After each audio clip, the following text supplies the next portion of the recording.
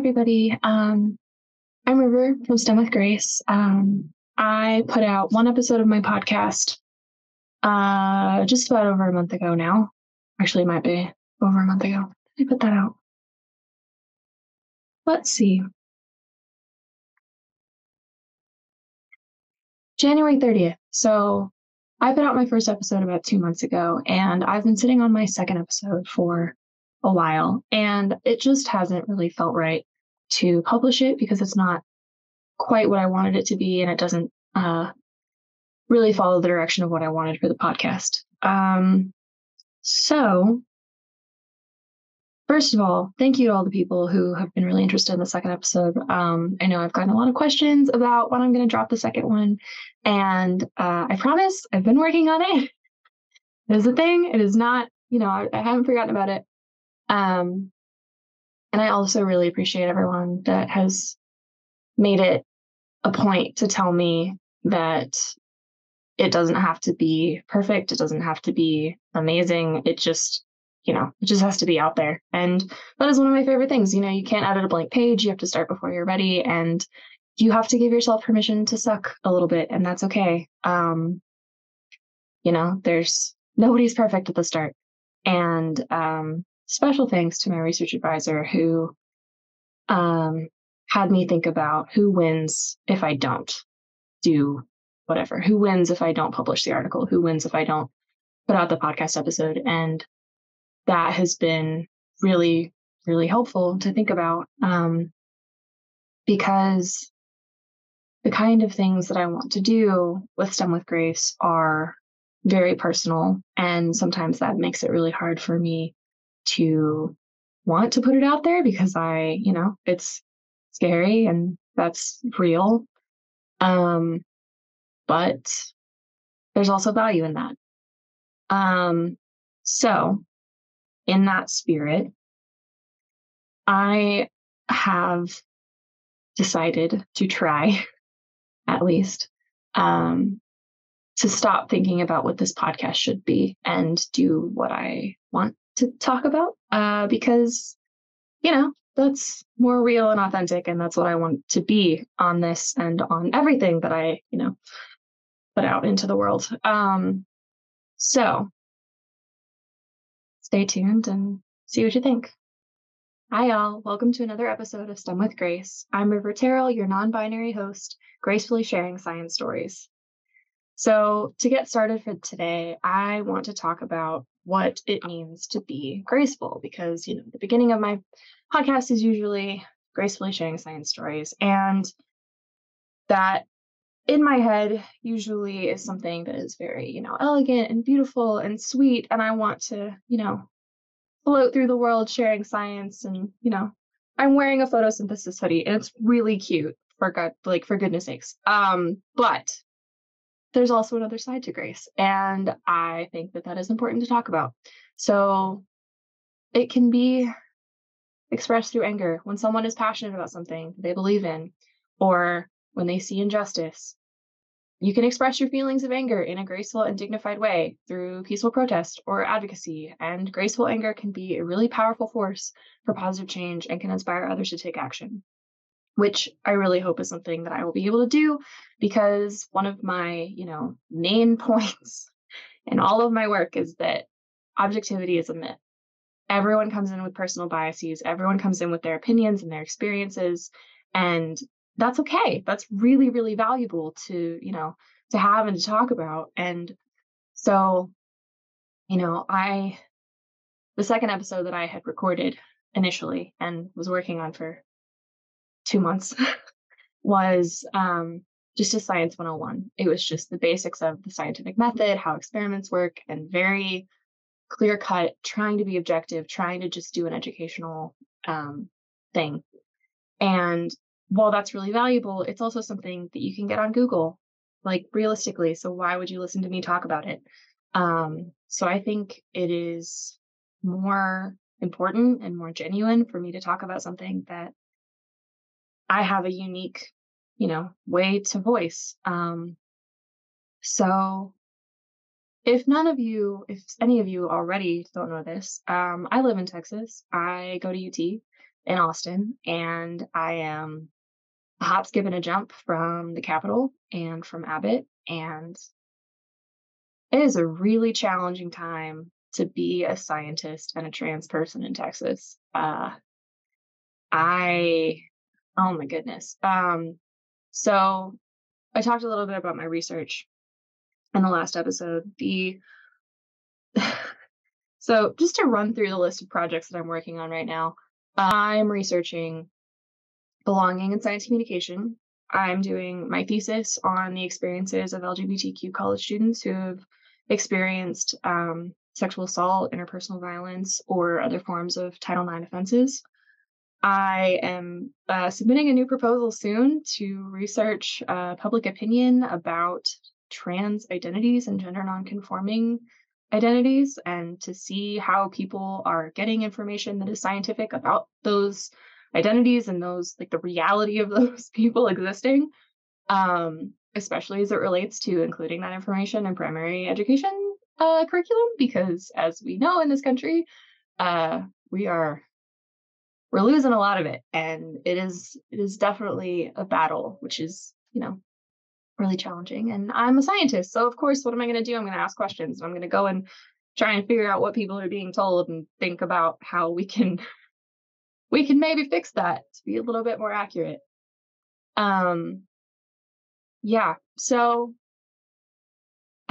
and then my other project, of course, is the climate change and environmental justice project, which is also looking at, it's horizontal power structures instead of vertical ones, and it's trying to give agency back to individuals who usually don't have a lot of agency in these conversations, because we're not the ones that, are producing the messaging. It's usually, oh, you should recycle, you should, drive an electric car, rather than, hey, let's, unite and engage in some community action that could actually be more meaningful and more effective in fighting climate change, and the policies of larger corporations and governments, who are the most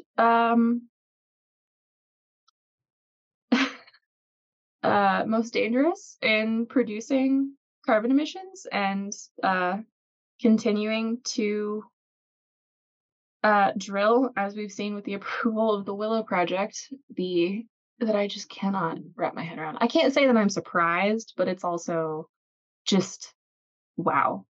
All of this to say, my research is very based in identity and intersectionality, and that is not something that I can pretend is unbiased. I come to this with a lot of different identities. I am very privileged because I am white, and I have a really good financial situation, and I grew up middle class. I am, at UT. I'm going to, get my bachelor's degree, and that is something that is really amazing. And I, have the privilege to think about going to grad school, which is something that a lot of people don't have the opportunity to do. I am also gender nonconforming, non-binary, trans, disabled, mentally ill, assigned female at birth. Like, we gotta love that. And I'm also a survivor of interpersonal violence and intimate partner violence and all of those things have very real implications for me in my research, and the questions that I ask, and the theories that I incorporate to answer them.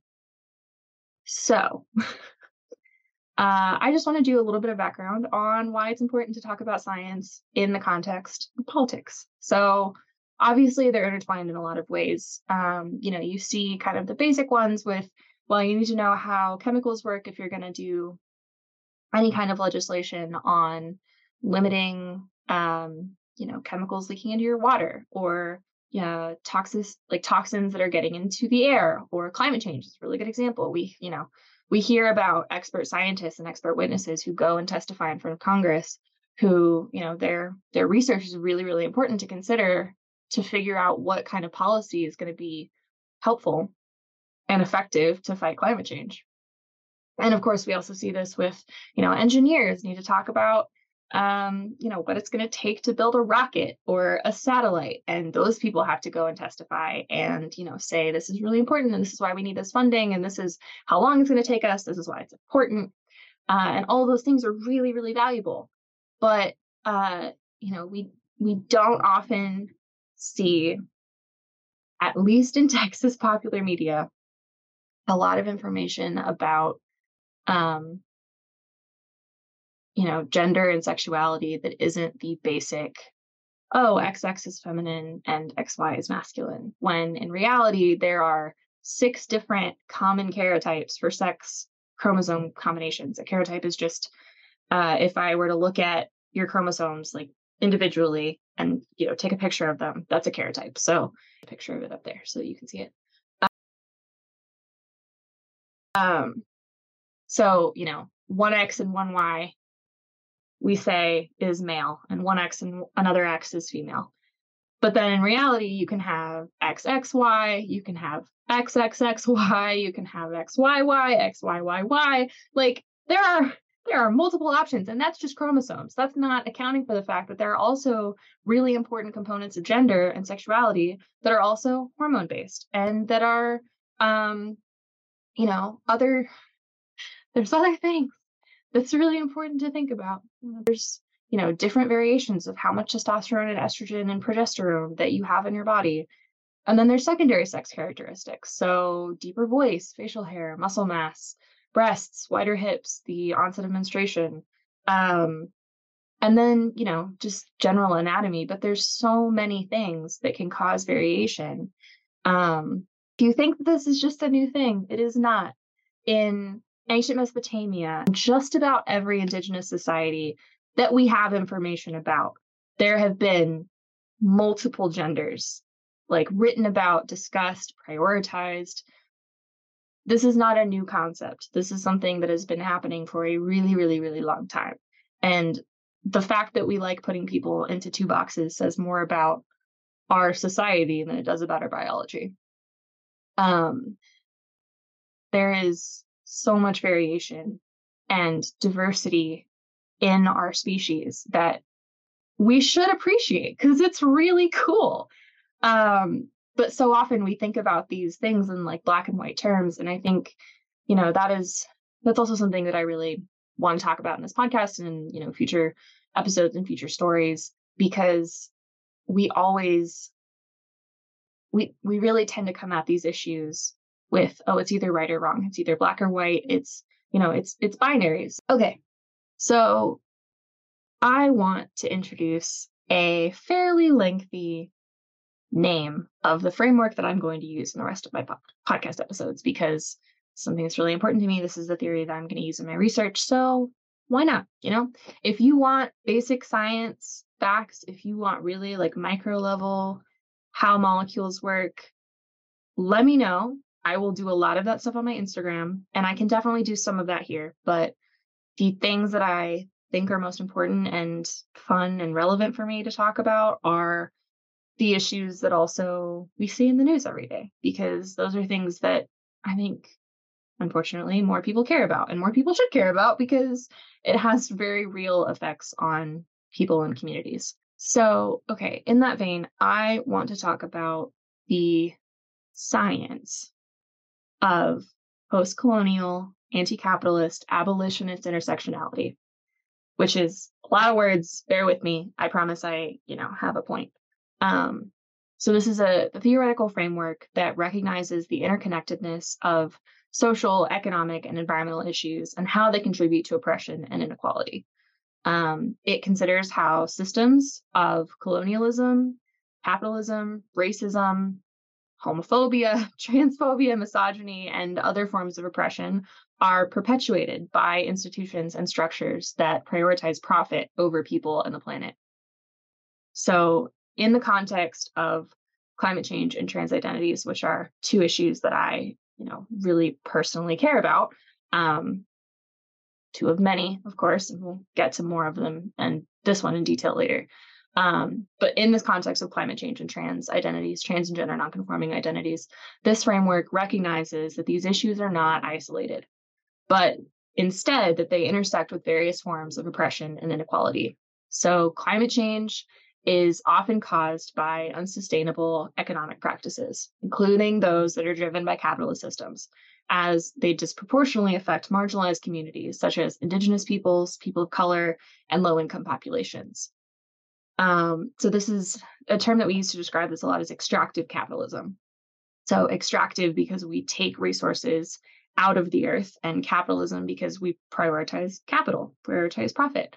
And those systems lead to over mining, over drilling. We, take too many trees and do too much lumbering, and then that leads to soil erosion. Or we keep putting up factories, and that leads to more carbon emissions, which leads to, everything else that we hear about all the time. Like, climate change is not something that anyone at this point is unaware of, or at least hasn't, seen the headlines for.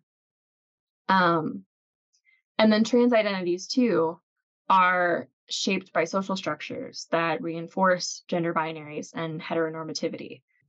Heteronormativity is the idea that hetero relationships, so in a binary, man and woman together in a relationship, is the norm, heteronormative.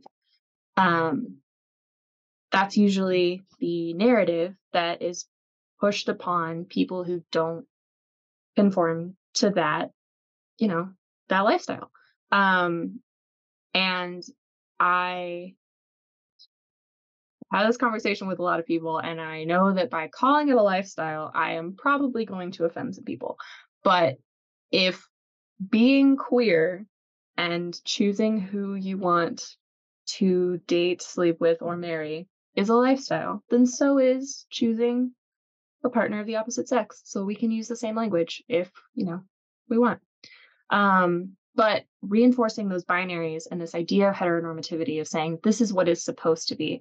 And if you pick a random movie that has a couple in it, chances are it is a straight couple. Which, just it's what we see, it's what we think of, even just unconsciously, our bias is that that's what it's supposed to look like. And, we also see this with main characters are often white. They, at least here they speak English. There's not a lot of films that, use other languages, except now that we have Everything Everywhere All at Once, which is an amazing movie for anyone who hasn't seen it. Highly recommend.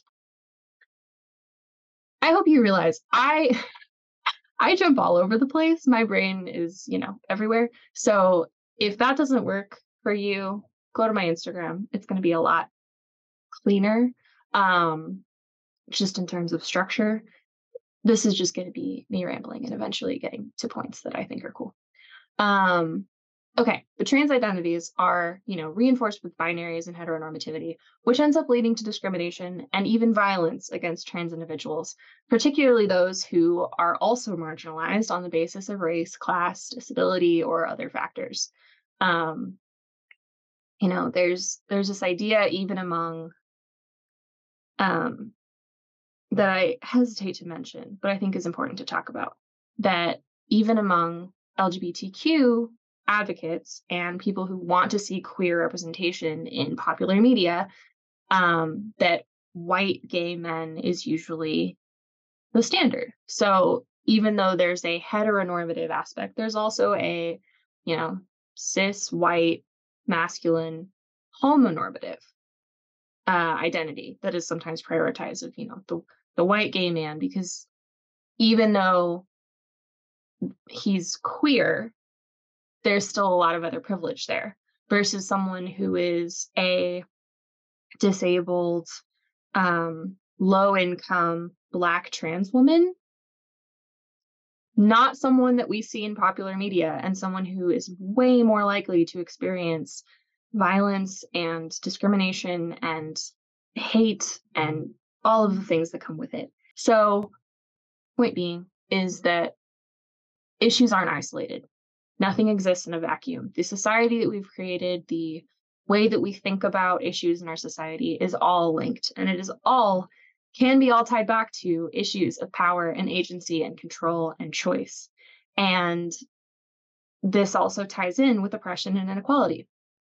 Now, the abolitionist aspect of this framework recognizes that systems of oppression and inequality, such as the prison industrial complex and the military industrial complex, and I would also say the police industrial complex, perpetuate injustice and violence. And by prioritizing social justice and addressing the root causes of oppression and inequality, abolitionist strategies seek to create a more just and equitable society. So the post-colonial, anti-capitalist, abolitionist intersectionality, and once more, we're going to go through all of those words after I, finish this thought, is that it offers a holistic approach to understanding and addressing issues such as climate change and trans identities.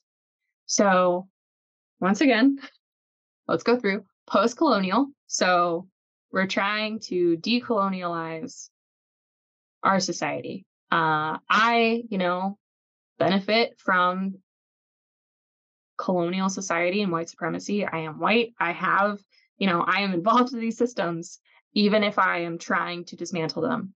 I live in Texas. I live on land that was known as Turtle Island and still is by indigenous communities that we have co-opted and called the United States. I live on land that was stolen from indigenous people. I benefit from systems that oppress and hurt so many communities.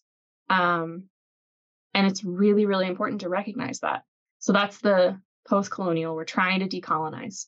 The anti-capitalist is, fairly obvious. It is anti-capitalism. It is trying to move our systems and our economy and our politic towards a society that prioritizes people and planet over profit.